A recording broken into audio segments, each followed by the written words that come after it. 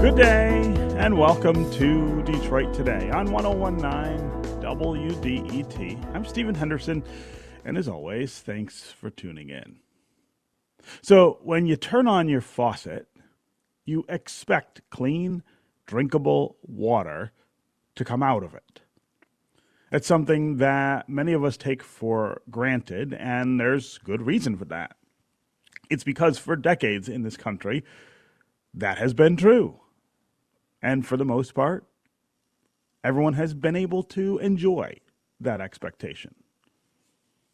But we know here in Michigan that clean, affordable drinking water is just not a given. Not when our underground infrastructure is left to rot while government officials fail to put health and safety ahead of financial considerations. The Flint water crisis certainly proved that. And we continue to see the devastating effects of that policy today in Benton Harbor. And the question is, who's next? In fact, we found high lead levels in communities all across Michigan. And if we don't do something soon, another city will be the next Flint or Benton Harbor. But there's now a renewed effort to finally do the hard work to make sure that our underground water infrastructure is safer. Earlier this month, the Michigan Senate unanimously approved $3.3 billion to improve water infrastructure, including replacing lead pipes all around the state. This would be an enormous investment in underground infrastructure. And there's also a push underway to make sure that money from the new federal infrastructure bill also goes toward replacing lead pipes. So, how far will all of this go? Will it be enough? Will we finally be at a place where we're not waiting to see which city is the next Flint or the next Benton Harbor? That's what we are going to talk about for most of the hour today. A little later, we're going to hear from Michigan Senate Democratic leader Jim Ananich of Flint about these efforts, as well as his renewed push to repeal Michigan's emergency manager law, which played such a key role in the Flint water crisis. But first, I want to welcome someone else who has been working hard on these issues for a number of years. Elin Betanzo is a Detroit-based water quality expert and former Environmental Protection Agency official who helped expose the Flint water crisis in the first place. She's also the founder of the Safe Water Engineering consulting firm. Elin Betanzo, welcome back to Detroit Today. Good morning. Thank you for having me. So I want to start with your overall reaction to this $3.3 billion supplemental bill for water infrastructure in Michigan. That's a big number. What kind of dent will it make in the problem that we have? Yes, it is very exciting to consider $3.3 billion for water infrastructure here in Michigan. And $1 billion of that is set aside for replacing lead service lines. We estimate that there's around 460,000 lead service lines in the state of Michigan. And so some of the cost estimates we have for replacing all of them is $2.5 billion. So this $1 billion is the biggest influx ever, and it's going to get us ramped up and going, but it's not going to get us all the way there. Over the past few years, the Whitmer administration has been pushing lead service line replacement, and the legislature has been putting money towards that. So I think at this point, with money put in up to date, with this additional $1 billion, we might be at the point where we've got funding to get half of the lead service lines out in Michigan. Wow. So I want to back up just a little bit and talk about what has happened over, let's say, the last 40 or 50 years in Michigan that brought us to this point. I think in a lot of people's minds, this becomes an issue when in Flint, all of a sudden the entire city is exposed to lead poisoning because of a really awful set of decisions made by the emergency manager in that city to switch the water supply. But in so many ways, I think we all should know that it doesn't start there. The narrative doesn't begin there. This is about a long-term cycle of disinvestment, and I want to kind of lay that out for our listeners before we get too far in the conversation.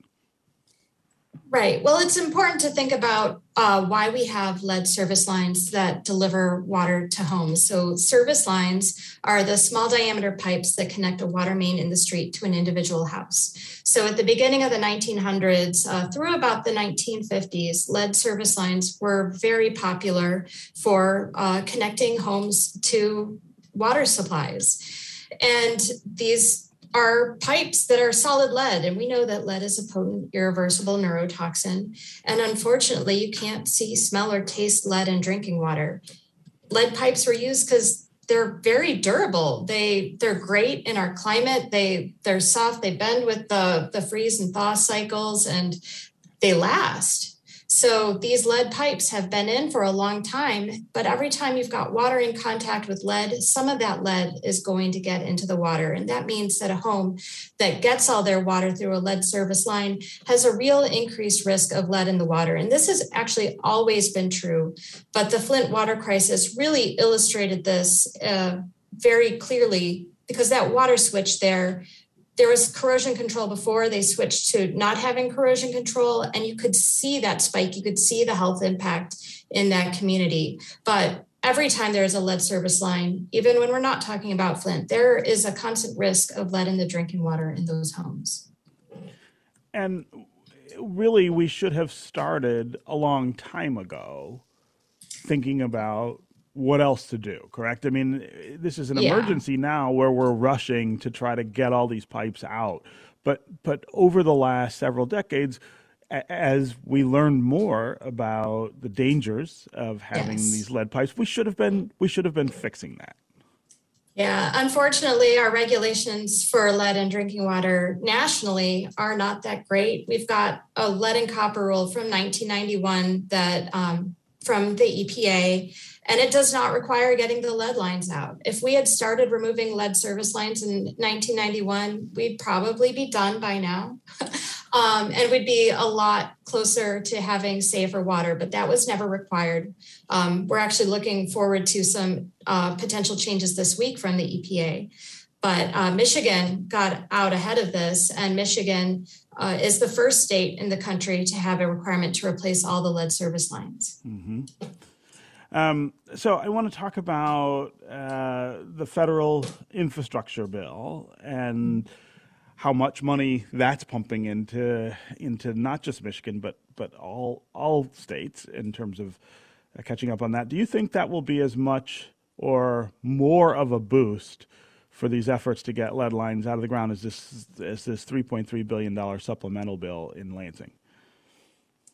So the federal funding, so some of the $1 billion we're going to have in Michigan is from federal, but we've got $15 billion for lead service line replacement in the infrastructure bill. And that, again, these investments are the biggest we've ever had for lead service line replacement ever. And so nationally, that's going to be a huge boost.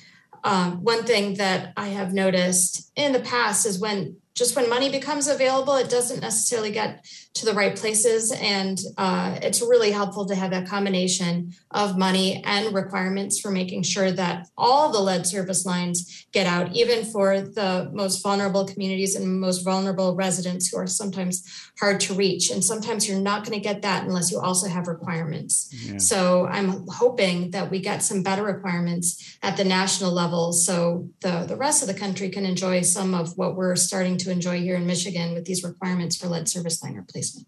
And as you said, we're the first state to require removing all of these lead service lines, and the timeline originally was to get them all out of the ground in the next 20 years. I wonder if you can talk about what the timeline will look like now. Are we on track? Were we on track, I guess, before this money was allocated to make that deadline? And maybe does this move the deadline up? In other words, will we get it done before that 20-year deadline?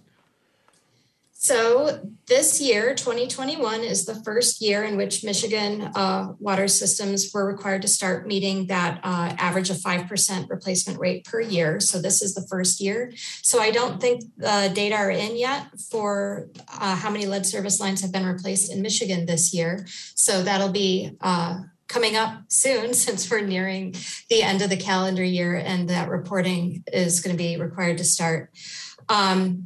With the additional funding, funding has been a source of delay, or, how are we going to do this? When we have fewer of those questions, we can get it done faster. And another thing, as we've been looking at the benefits of lead service line replacement, the sooner you get the lead lines out, the sooner you realize the health and financial benefits of lead service line replacement. So I am really hopeful that the new funding will help water utilities front load and get it done faster. Yeah. I'm talking with Elin Betanzo, who is a water quality expert based here in Detroit. She is a former Environmental Protection Agency official who is one of the people who helped expose the Flint water crisis. She's also the founder of the Safe Water Engineering consulting firm. We're talking about the investments that we're about to make in water infrastructure here in Michigan. $3.3 billion allocated by the legislature to help boost the efforts to replace all of the underground water infrastructure that we have so much trouble with here in the state. We'd love to hear from you during the conversation as well. Call and tell us what you feel like when you turn the tap in your home and drink the water that comes out of it. Do you assume that it's clean and safe? If you do, tell me how much you worry about clean and safe drinking water coming out of the taps, given what's happening right now in Benton Harbor on the other side of the state, and what happened a few years ago in Flint, Michigan. What would you like local, state, and federal officials to be doing to make sure that everyone has access to safe and affordable water? And do you sense that we're reaching a turning point here in Michigan in terms of making those big financial investments in replacing lead lines and cleaning up polluted sites, really getting our act together when it comes to water safety and health? As always, the number here on the phones is 313-577-1019. That's 313-577-1019. You can also go to the WDET Facebook page and put comments there, or you can go to Twitter and hashtag Detroit Today, and we'll work you into the conversation. I want to read a couple of social media comments here. A listener on Twitter writes, groundwater got poisoned too, but we will never see accountability for that either. I don't know that I know exactly what that listener is referring to. Elin Betanzo, can you tell us, is there something we should be concerned about with groundwater as well as drinking water? Well, I guess I would guess that listener is referring to when we do have contaminated aquifers. We've had several instances of groundwater being contaminated across the state of Michigan. And we've got a lot of residents on private wells here. And when those aquifers become contaminated, they need to either invest in treatment at their homes for that private water system, or pay a lot of money to connect to the nearest municipal water system. And that's not a small thing.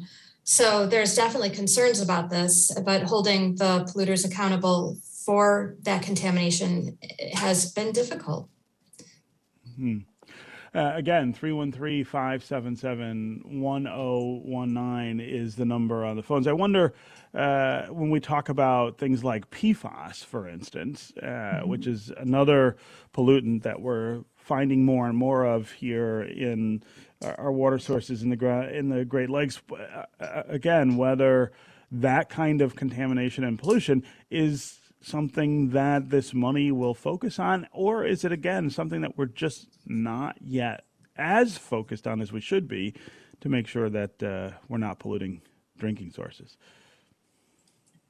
Yeah, so there is $100 million for PFAS in this $3.3 billion water infrastructure funding package. And so that includes remediation grants, a testing facility, and remediation for a specific PFAS site at Muskegon Lake. So there is some of this, and in some of the Michigan infrastructure funding, there's a specific fund that has been set aside for residents on private wells to connect to water systems because of PFAS contamination. So there are some pots of money for that, and hopefully they are growing to match the better data that we are getting about the ubiquitousness of PFAS in our groundwater. Okay, we're going to take a quick break. When we come back, we're going to continue this conversation about water quality, investment in water infrastructure here in Michigan. We will also get to more of your comments and calls. The calls are starting to queue up here. We'll start with Nick in Southfield when we get back. You can also go to Facebook or Twitter and put comments there, and we can work you into the conversation that way. Stay tuned. We'll be right back with more Detroit Today.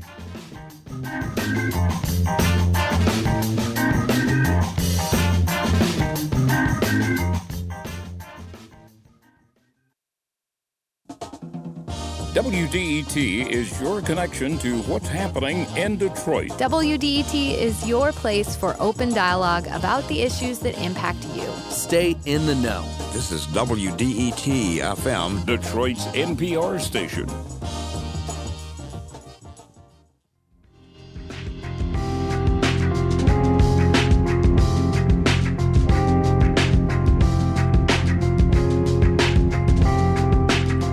This is Detroit Today on 101.9 WDET. I'm Stephen Henderson, and as always, thanks for tuning in. My guest right now is Elin Betanzo. She's a Detroit-based water quality expert and former Environmental Protection Agency official who helped expose the Flint water crisis. She's also the founder of the Safe Water Engineering consulting firm. We're talking about the new $3.3 billion boost that the state legislature has decided to give to water quality efforts here in Michigan, trying to really improve the water infrastructure on a number of different fronts. We want to hear from you during the conversation as well. Call and tell us how confident you are when you turn the faucet in your home that the water that comes out is safe to drink or do other things with. Think of the people in cities like Benton Harbor, where right now that's really not the case and hasn't been for a very long time. Think about what we learned about Flint just a few years ago in terms of how badly poisoned the water supply was there. All of us in this state really are just a few errors in judgment, a few mishaps perhaps away from the idea that the water that comes out of our taps is not safe.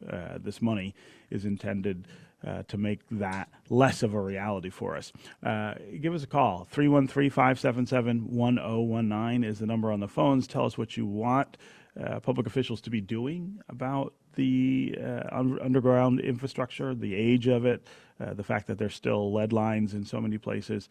And also tell us what kind of confidence you have that this kind of money will be spent the right way. You can also go to Facebook or Twitter and put comments there, and we can work into the conversation. I want to start with Nick, who is a caller who could not stay on the line, but he wants to know why Benton Harbor is having these problems, but no other community on that side of the state. Elin, I think that's an interesting question. We see this cropping up in certain communities and not others. I think it's also important to note that the communities that we have seen so far dealing with this are communities that have a fair amount of poverty, and they are both majority African American cities, something that a lot of people have noted. How come we don't see this everywhere, or what is it that triggers something like Benton Harbor? I think we all know what happened in Flint now. No one seems to be very clear on why Benton Harbor is having all of these problems and other places are not. Right. So we're seeing the higher sustained lead levels in communities that do have a lot of lead service lines. So the older cities, the communities closer to Detroit, Benton Harbor, have higher number of lead service lines. So it is a combination of having the lead in the pipes in the distribution system and a combination of factors at the water treatment plant. So we do have corrosion control strategies that can reduce the amount of lead that releases from lead pipes, but it's never foolproof. This is why we should always treat every lead service line as a risk. But in some areas, that corrosion control treatment is not as effective as in others. Benton Harbor right now is having a lot of challenges at their water treatment plant. It is not limited just to corrosion control for lead. They actually have several issues going on. EPA issued a unilateral administrative order that details fundamental issues across the board at their water treatment plant. And so when the water treatment plant itself is not working as intended, it's really hard to have process control, have consistent water quality, and then the materials that are in the distribution system, that lead is just going to leach into the water at much higher rates. But to get back to your question about why don't we see it as much in the other communities, well, it's the older communities. If you look at the Detroit service area, the older, closer in communities from the city of Detroit are having lead action level exceedances, but they're bumping in and out of lead action level exceedances from compliance sampling period to compliance sampling period. So they're all like right around that edge of, oh, the lead is high enough to trigger additional action. Oh, the lead, now it's low. Dearborn Heights is one, Royal Oak Township, St. Clair Shores, Hamtramck, Highland Park. These have all been kind of hovering around that lead action level exceedance. And so it's that combination. Sometimes it's the number of lead service lines, and sometimes it's, really big issues at the water treatment plant. I want to take another caller who has a related question right now. Melissa in Metro Detroit. Melissa, welcome to the show. Hi, Stephen. Hello to your guests.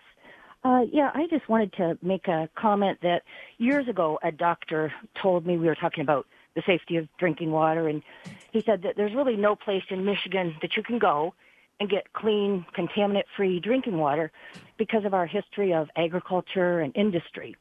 But there is a place, there is an organization, it's a consumer advocacy organization called the Environmental Working Group, and you can go to ewg.org and type in your zip code, and they have a listing, a database of pollutants by zip code, by county, state. Yeah, Melissa, really appreciate the call and the info there. Elin, I just want to make sure that's the right information for everyone too, or if there's more information people ought to have.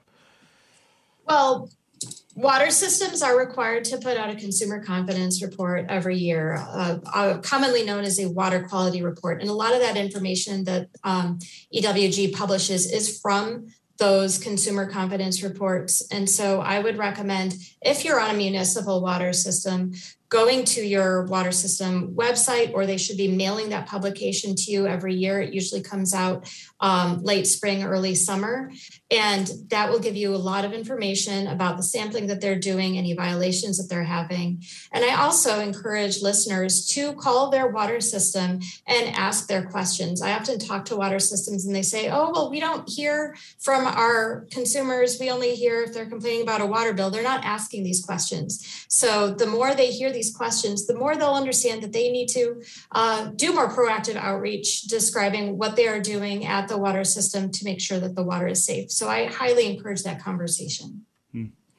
Again, 313-577-1019 is the number here on the phones. Let's go to Bernadette in Old Redford. Bernadette, welcome to the show. Thank you, Stephen. My question is concerning bottled water.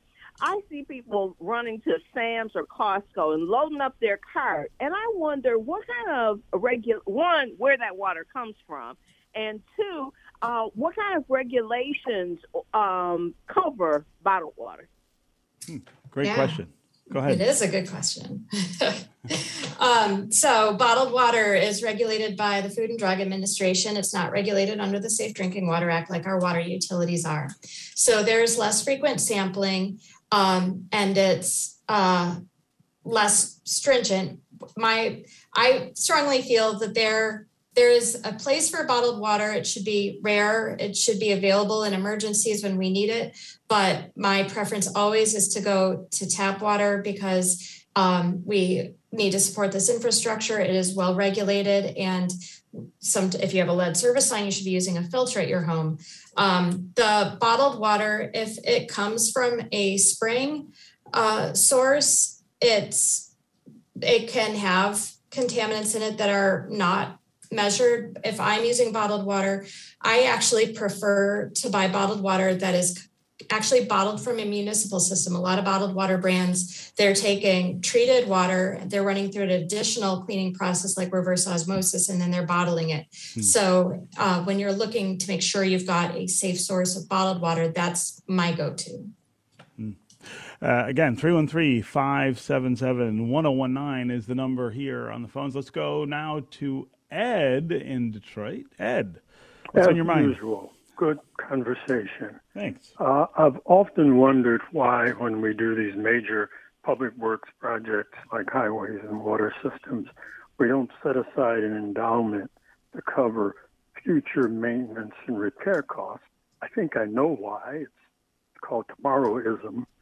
But my purpose of my call was to ask your guest whether any of the money that the federal government and the state are setting aside for water work situations is being steered toward First Nation reservations, because frankly, many of them, I don't know about the ones in Michigan, but out west, many of them have third world water problems. I'll listen on the radio. Yeah, Ed, that's a really interesting question. I don't know much about that issue, especially here in Michigan. Elin, I wonder if you can shed some light for us. Yes, there are federal dollars that are set aside for tribal water systems. That's allocated through a separate process because tribal water systems are on reservations, and it's a government to government relationship rather than a federal to state relationship. So it's an entirely different set aside process, but there is funding. I have not looked at the dollars specifically that will be going to tribes in Michigan for that, but there is a process for that. Yeah. So I also want to give you a chance, Elin, to talk about Benton Harbor a bit and what the state's response has been. How well has the state dealt with this crisis, and were there things that we learned during the Flint water crisis that have made some of the suffering in Benton Harbor maybe less because government was more prepared? Yeah, so in Benton Harbor right now, all of the residents are encouraged. I highly encourage everyone to be using bottled water for drinking water, for all consumptive use, toothbrushing, washing your food, cooking, all of that. Anytime you're using water you're putting in your body, use bottled water in Benton Harbor. And that's because of some of the unique things going on there with the water treatment plant and the lead. So just wanting to be clear that Benton Harbor is a unique situation right now. Mm-hmm. So we've got a commitment to there is the commitment for bottled water there. It's being delivered, and there's the pickup site. So that rolled out pretty quickly. We've got a commitment to get all the lead pipes out in Benton Harbor within 18 months. And that's huge. When you look at other cities that have been having lead crises, it usually takes legal action or something. And right now in Michigan, we got that commitment right away, and we've got that funding coming in. So we're on top of that in Benton Harbor right now. So I am pleased with the response that we're getting, and that accelerated recognition of what needs to happen to make this right in Benton Harbor right now. Yeah. Okay, I want to take one more quick call before we have to end our segment. Elin, Gracie in Highland Park, welcome to the show. Thank you for taking my call. Mm-hmm. We're very concerned in Highland Park about the quality of our water. We had a water emergency in 2019.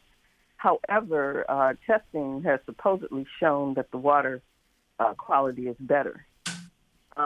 We doubt that, because of the nature of testing and sampling.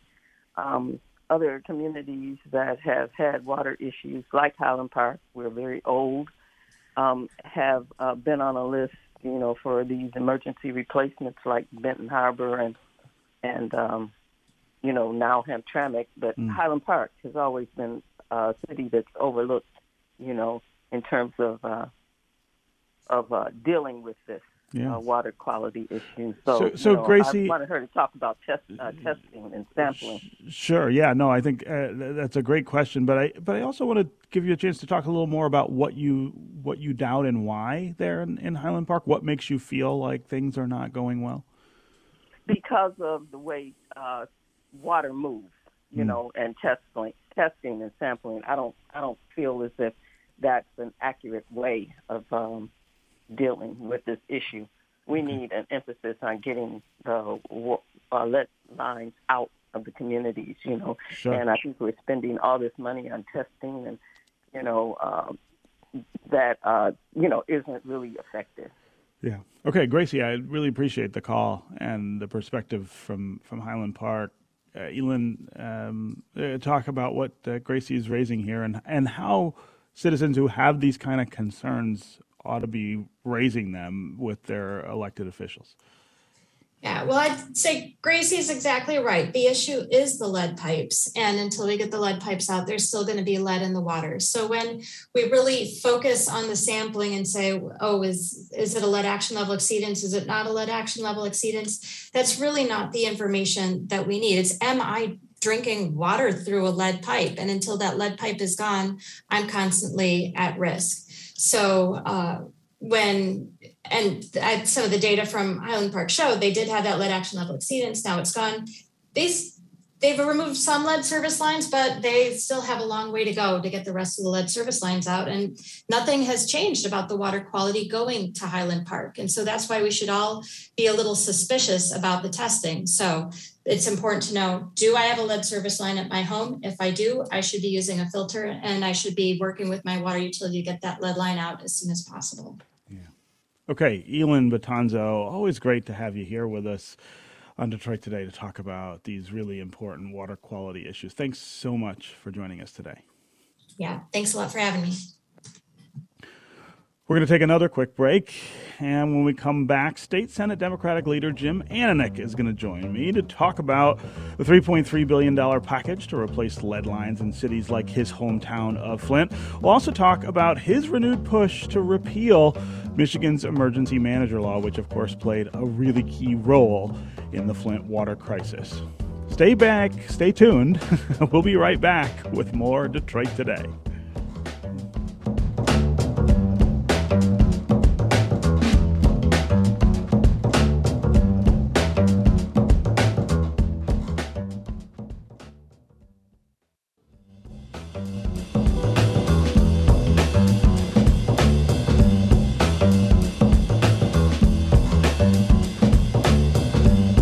You're listening to Detroit Today on 101.9 WDET. I'm Stephen Henderson.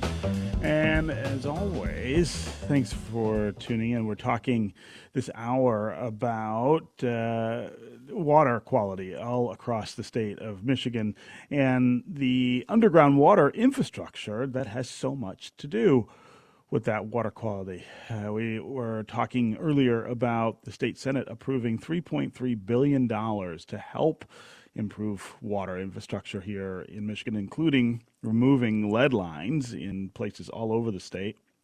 We're talking about whether that's enough.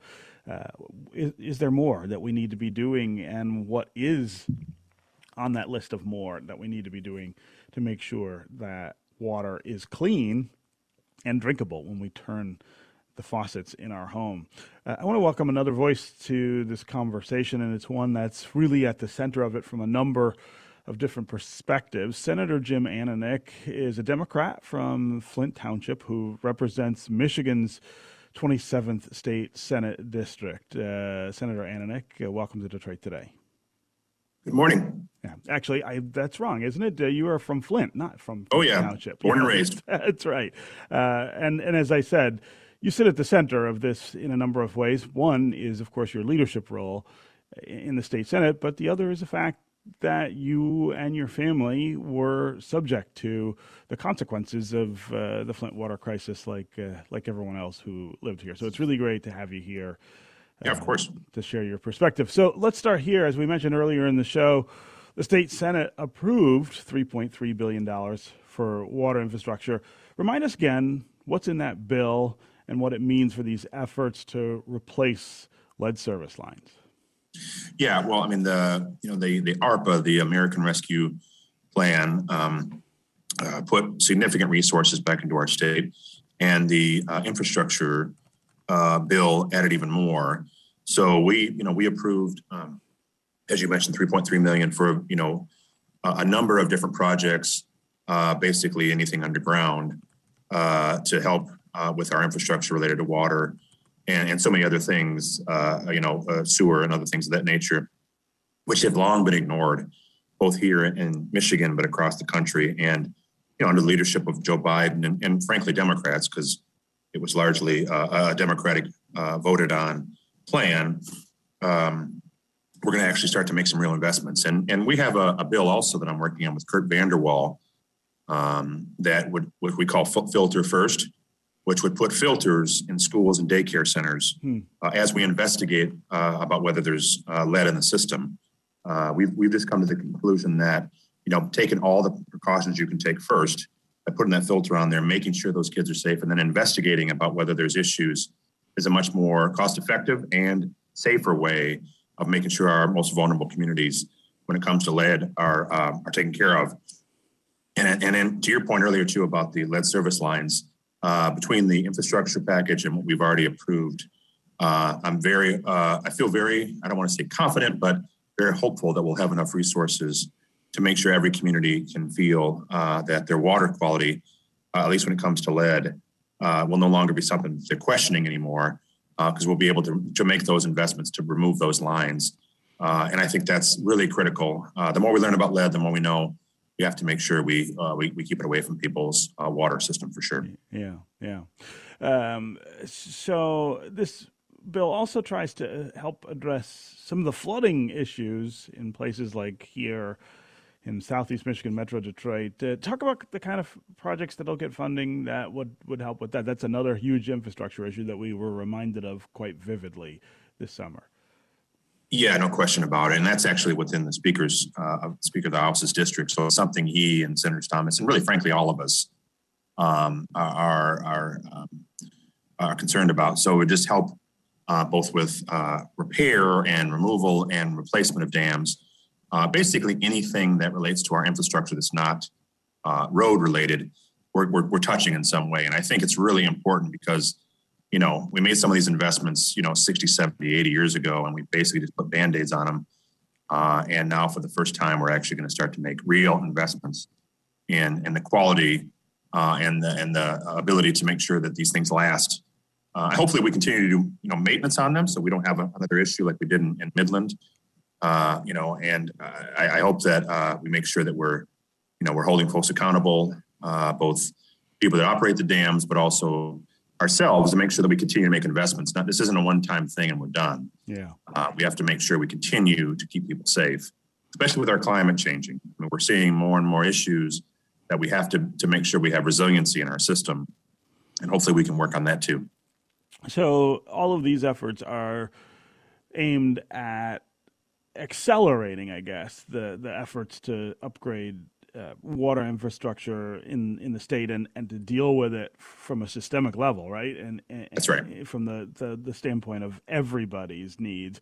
But I want to go back for a second and talk specifically about Flint. We don't hear as much about Flint as we used to in the news, and I think some people's conclusion from that is, well, we solved that problem and we can move on. But I actually doubt that that's fully the case. I want to give you just a little bit of time to talk about what is going on in Flint with efforts to replace lead lines and keep people safe, and then again to make the people of Flint whole in some way for the damage that they suffered from the water crisis.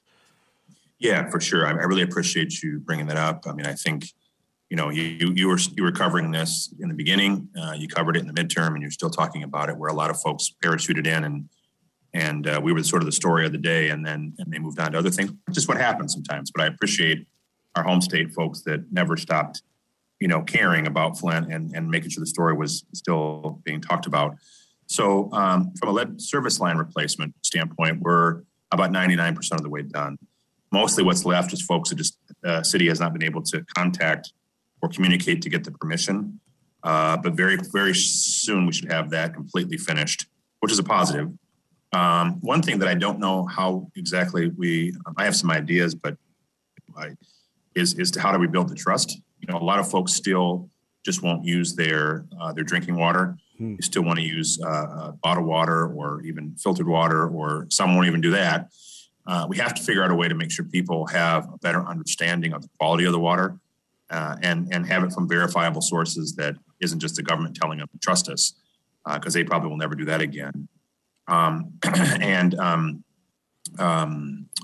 was a third thing I was going to mention that is escaping me. Maybe I'll think of it in a second. But I think, the accountability piece, right? So there's still the criminal investigations going on. The charges have been, there's been the charges, but on the civil side, we were able to, the Attorney General's office and the governor were able to negotiate the largest settlement in the history of Michigan for the Flint water crisis. And there's still a number of entities that are not part of that settlement. So the numbers will likely get bigger as well, but just under $650 million for families in Flint. And I think that's moving in the right direction. There was a little troubling, Dr. Lawrence Reynolds, who's really been just a pioneer, a civil rights pioneer, a tremendous pediatrician, has raised concerns about this bone scan that folks were using. It's an untested, not meant for humans. They were using it on families to determine whether or not they had lead in their system. And a lot of us, myself included, were very concerned about that being a measurement tool to determine, lead exposure when it's not meant for humans, and it's not, it's not a largely recognized tool for that. And we're going to keep working on that as well. But obviously, I wish the settlement would have even been larger. But sometimes you have to deal with, the plaintiff, the folks that were suing, were willing to settle for that amount. So they obviously are the lawyers for the people, and the state, was able to come to an agreement. So I think that's a step in the right direction. Yeah. Again, as always, the number here on the phones is 313-577-1019. Call and talk about what you think of the efforts to improve underground infrastructure here in the state of Michigan so that our water systems are safer and healthier for all of us. You can also go to Facebook or Twitter and put comments there to become part of the program that way. I also want to ask you, Jim, about your new push to repeal Michigan's emergency manager law. It's a law that gets almost no attention anymore, and I think there's kind of an irony to that. I can't imagine a governor resorting to that law at this point, given what happened in Flint and the sort of terrible consequences of it. But it is still on the books, and you think it shouldn't be. Yeah, so I have two bills that I put before the legislature. I've either sponsored or co-sponsored emergency manager repeal. I think basically every session I've been in the legislature. But this year I'm working with Treasury to also come up with what we call an early warning system so that communities that are having financial distress, they can get the tools they need much, much earlier. So we don't get in a situation where it's reached an emergency status. And former Governor Snyder's team, Governor Whitmer's team have all said, we're never going to use 436. That's the emergency management law. My response back is, and let's get rid of it.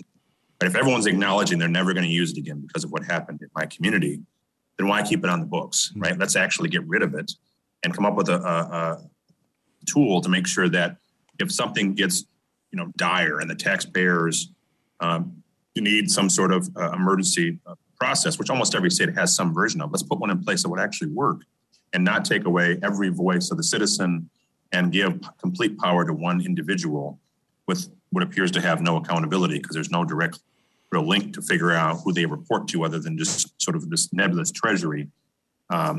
We need to have a system in place that protects people, gives an early warning, and provides tools and help along the way. And of course, at some point down the road, if every step has failed, you have to have some measure to make sure that the taxpayers are protected. But we saw the emergency management law in its current form has failed miserably. And that idea of making sure that cities have what they need to survive as cities from a financial standpoint, that is something that we have been talking about for an awful long time in this state and really never have pivoted to the point where we're reinvesting in cities. If you think of the way in which we have eaten into the money that cities used to be able to count on that they would get from the state, for instance, just to keep themselves afloat.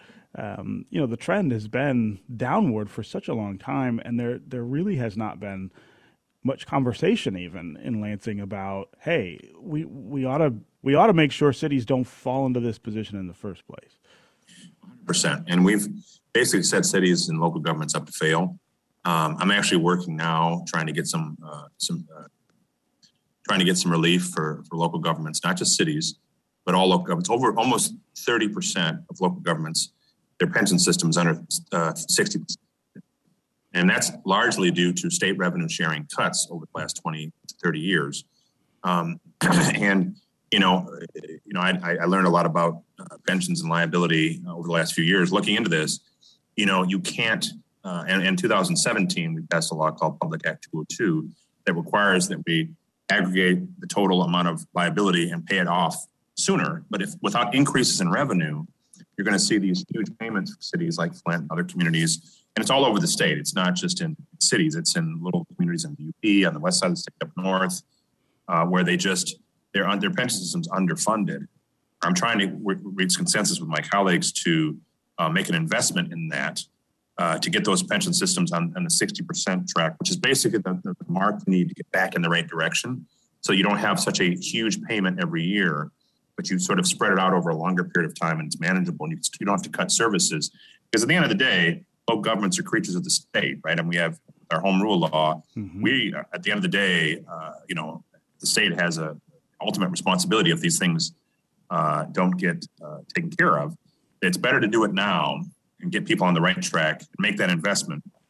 And then I think long term, we need to make sure we have a more stable revenue source for local governments so they can control their own destiny. Because that's where you get most of your services at. Most people, they think the garbage man, the police officer, the firefighter, the water and sewer departments, they don't, they get services from the state, they get services from the federal government, but like most people's day-to-day interaction with governments at the local level. And I think we need to make sure we give them the tools and the resources to make sure that they can provide the services most people want. Yeah. So I wonder what you think the prospects are for repealing the EM law and then replacing it with something that would give cities and other local governments more help. Yeah, I feel like I've got a decent track on the early warning system. The problem with the EM law, just to be frank, is I have very good support in the House. I had it last session with Speaker Chatfield. He actually encouraged me to do it.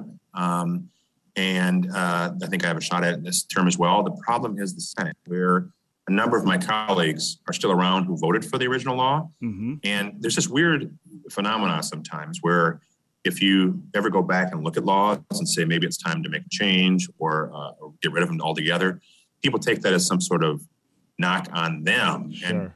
And I just fundamentally believe everything we pass, we should have not saying we have to have a sunset on it, meaning it has to go away, but we should be looking at it 1 year down the road, 3 years, 5, and say, did this work the way we wanted it to? And if it didn't, it's no one's fault. Let's just go back and make the changes. And in this case, I think it needs to be repealed. Yeah. And so I'm going to push for it, make a big push the first of the year when we get back from our break, or, our holiday break.